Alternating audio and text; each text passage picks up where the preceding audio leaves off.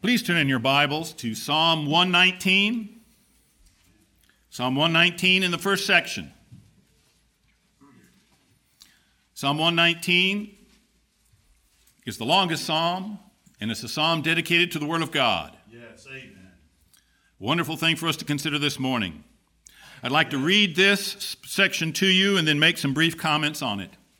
Psalm 119, starting at verse 1. Blessed are the undefiled in the way, who walk in the law of the Lord. Yes. Blessed are they that keep his testimonies, and that seek him with the whole heart. Yes. They also do no iniquity, they walk in his ways. Yes. Thou hast commanded us to keep thy precepts diligently. Amen. Oh, that my ways were directed to keep thy statutes. Yes. Then shall I not be ashamed, when I have respect unto all thy commandments. I will praise thee with uprightness of heart, when I shall have learned thy righteous judgments. I will keep thy statutes. O forsake me not utterly. Amen.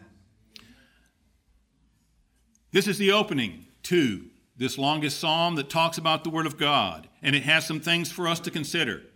If you look at it, there are 7 terms in these 8 verses that talk about God's Word. We have law, we have testimonies, we have ways, we have precepts, we have statutes mentioned twice, we have commandments, and we have judgments. Amen. We could define each and every one of those, but the point is what God has revealed to us, what he has said, what he has commanded is what we're to look at. That's the prime consideration of this psalm, and the prime consideration of our hearts each day should be that. Now, in this section, there are 6 activities listed. 6 things that we're told that a righteous man, a godly man, someone who is following God's law does. He walks in those commandments. That's mentioned twice. He keeps these things of God. That's mentioned 4 times. It's told that he seeks with his whole heart the Lord through this matter. It says that he has respect unto God's commandments and his laws. It says that he's learned these things. And then there's one that's not spoken, but it's the very last thing that's covered. He prays about this, right? Yes. Oh, forsake me not utterly. That's a prayer to God, that God would help him in that. 6 actions. And I would ask us all this morning, do we do that with God's word? Notice, walk and keep are 6 of these activities. Do we walk in God's word? Do I keep God's commandments? Do I seek him with all of my heart? Do I have respect? Is it the first thing I think about when I think about a course of action in my life? Do I have respect to what God has said I should do? Have I taken the time to learn his ways? Do I pray that God would help me to do this? Those are the activities that we should be engaged in. Yes. Now, what are the results? If we have done these 6 activities regarding God's word, it tells us here what those results will be. It tells us, first of all, that we'll be blessed. Twice it tells us that we'll be blessed. God will have his hand on us for our good when we do these things. It says that we will be undefiled. Back here in the prayer this morning, we talked about a number of times that we're sinners. We're defiled in God's presence. We can't come to him because of our sins.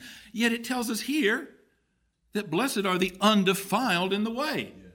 How can a mortal man be undefiled? If he's walking in God's ways, he will be undefiled. And I'll tell you the verse that proves that. It's one of my favorite verses. 1 John chapter 1 and verse 9. If we confess our sins, and that's one of the commandments God's told us, right? Yes. To confess our sins. If we confess our sins, He is faithful. He is faithful and just to forgive us our sins and to cleanse us from all unrighteousness. We can confess the things we know, and he is so good and so faithful and so kind and so generous that he'll cover everything else that we forgot to mention or we didn't know to mention. So we can be undefiled before God. If we're walking in his way, we will not perform iniquity. There'll be no iniquity, no sin in our life. We won't be ashamed. How often have we done something and we've been ashamed of it? If we pay attention to God's word, though, it's the epitome of wisdom and understanding. So we won't be ashamed, especially before him.